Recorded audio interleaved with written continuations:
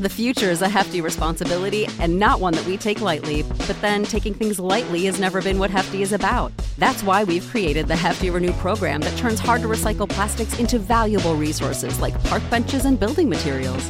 To participate, simply fill up an orange Hefty Renew bag with accepted items, tie it up, and drop it in with your regular recycling. That's it. It's that easy. It's time to rethink recycling with Renew. Particular valued resources may vary by geography. More info available at heftyrenew.com.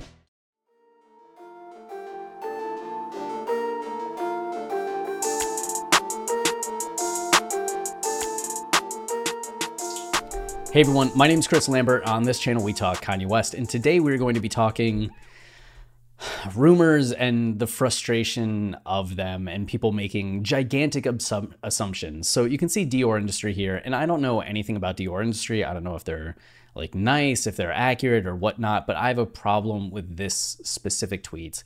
You can see that they said Mike Dean has confirmed incorrect music was played at Kanye's listening party that caused him to leave early.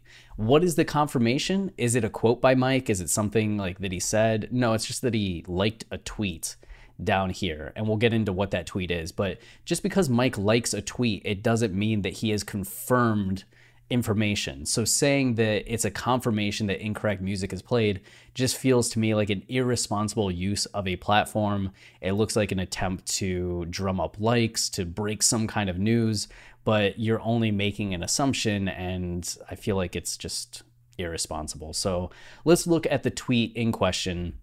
You can see that from Justin LeBoy's tweet saying Donda will be released.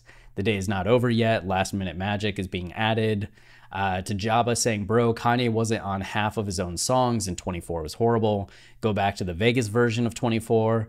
Add This Is the Glory. Finish verses on like nearly every song. Remove the annoying vocal sample, etc., etc. So just complaining about the Atlanta show in general in comparison to Las Vegas.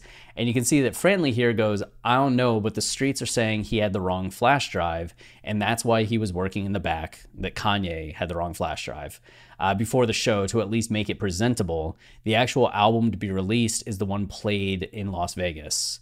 I guess it also explains why he was mad during it, which this was something that I heard in the aftermath of the show. What if you had the wrong flash drive? That's why we were getting, I think it mostly stemmed from the fact that We Made It, the Pop Smoke song that ended up being Tell the Vision on Pop Smoke's album, why that was included, because people just couldn't figure out, like, why would he include that? It's not his song. We didn't have any Kanye vocals on it.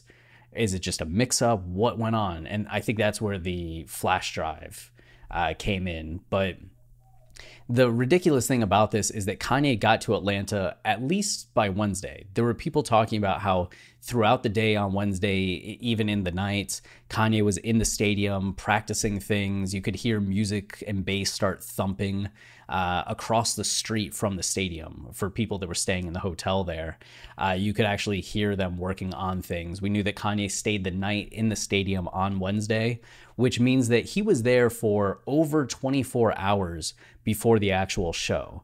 There's no way that he would be doing all this prep work for the show and not know that he had the wrong flash drive and not send somebody back to Vegas.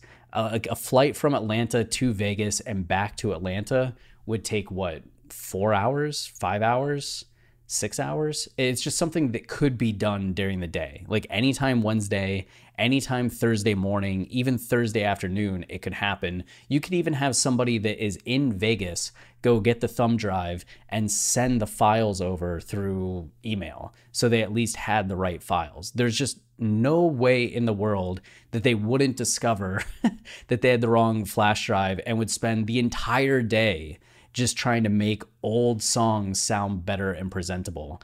It just doesn't make sense as a theory. But the reason why everybody's now saying like, oh, this is confirmed, or not everybody, the reason why Dior wrote this tweet is because Mike Dean liked this tweet. The thing about Mike, though, is that Mike is a troll. Mike has a sense of humor. Mike finds stuff like this to be amusing. So maybe it is him softly confirming it, but Mike's also liking memes about Kanye keeping Mike hostage, right? Like he likes to have fun with fans. During the Life of Pablo era, he's going on Periscope and he is just going live to tease people as everybody's waiting for the album to drop after the Yeezy Season 3 performance. And he would just go on Periscope and like dick around and kind of laugh at people leaving the comments. And I just don't see a world in which he didn't find this funny. But the fact that you have accounts that promote themselves as like leaks and updates saying that it's confirmation just feels like a step too far, right? And just makes you wonder what else they're making assumptions about. I would not read into this until Mike himself were to say something like, oh yeah, we had the wrong thumb drive.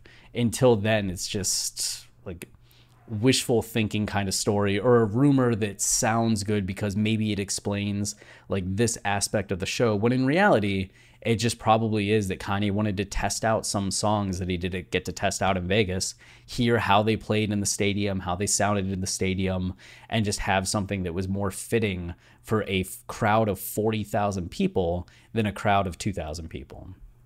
I mean, that makes way more sense than he left a flash drive in Las Vegas and couldn't go back and get it, or couldn't get anyone to send him the files. No. So that's all that we have for this video. If you're enjoying the channel and you want to support us, the easiest way is to like, subscribe, or comment, as any of those things tell YouTube this is a channel people enjoy. So then they show it to others, which goes a long way in helping us out. We also have our podcast, Watching the Throne, a lyrical analysis of Kanye West. The newest episode just dropped today, and that is Bad News.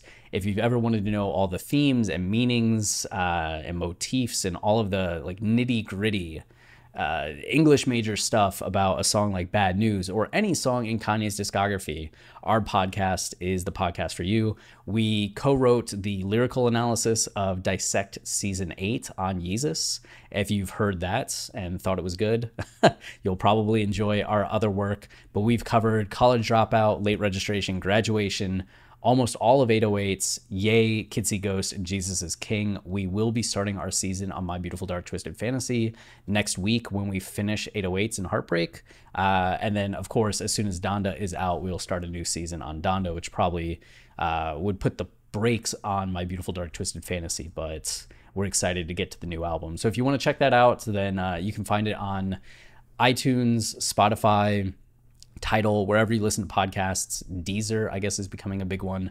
We'll have a link down below in the description. So until next time, stay wavy and keep it loopy. Cheers.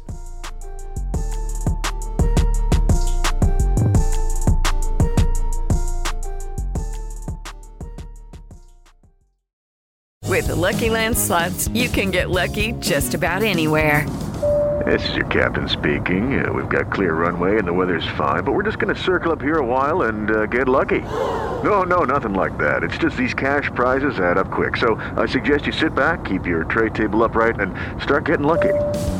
Play for free at LuckyLandSlots.com. Are you feeling lucky? No purchase necessary. Void where prohibited by law. 18+ terms and conditions apply. See website for details.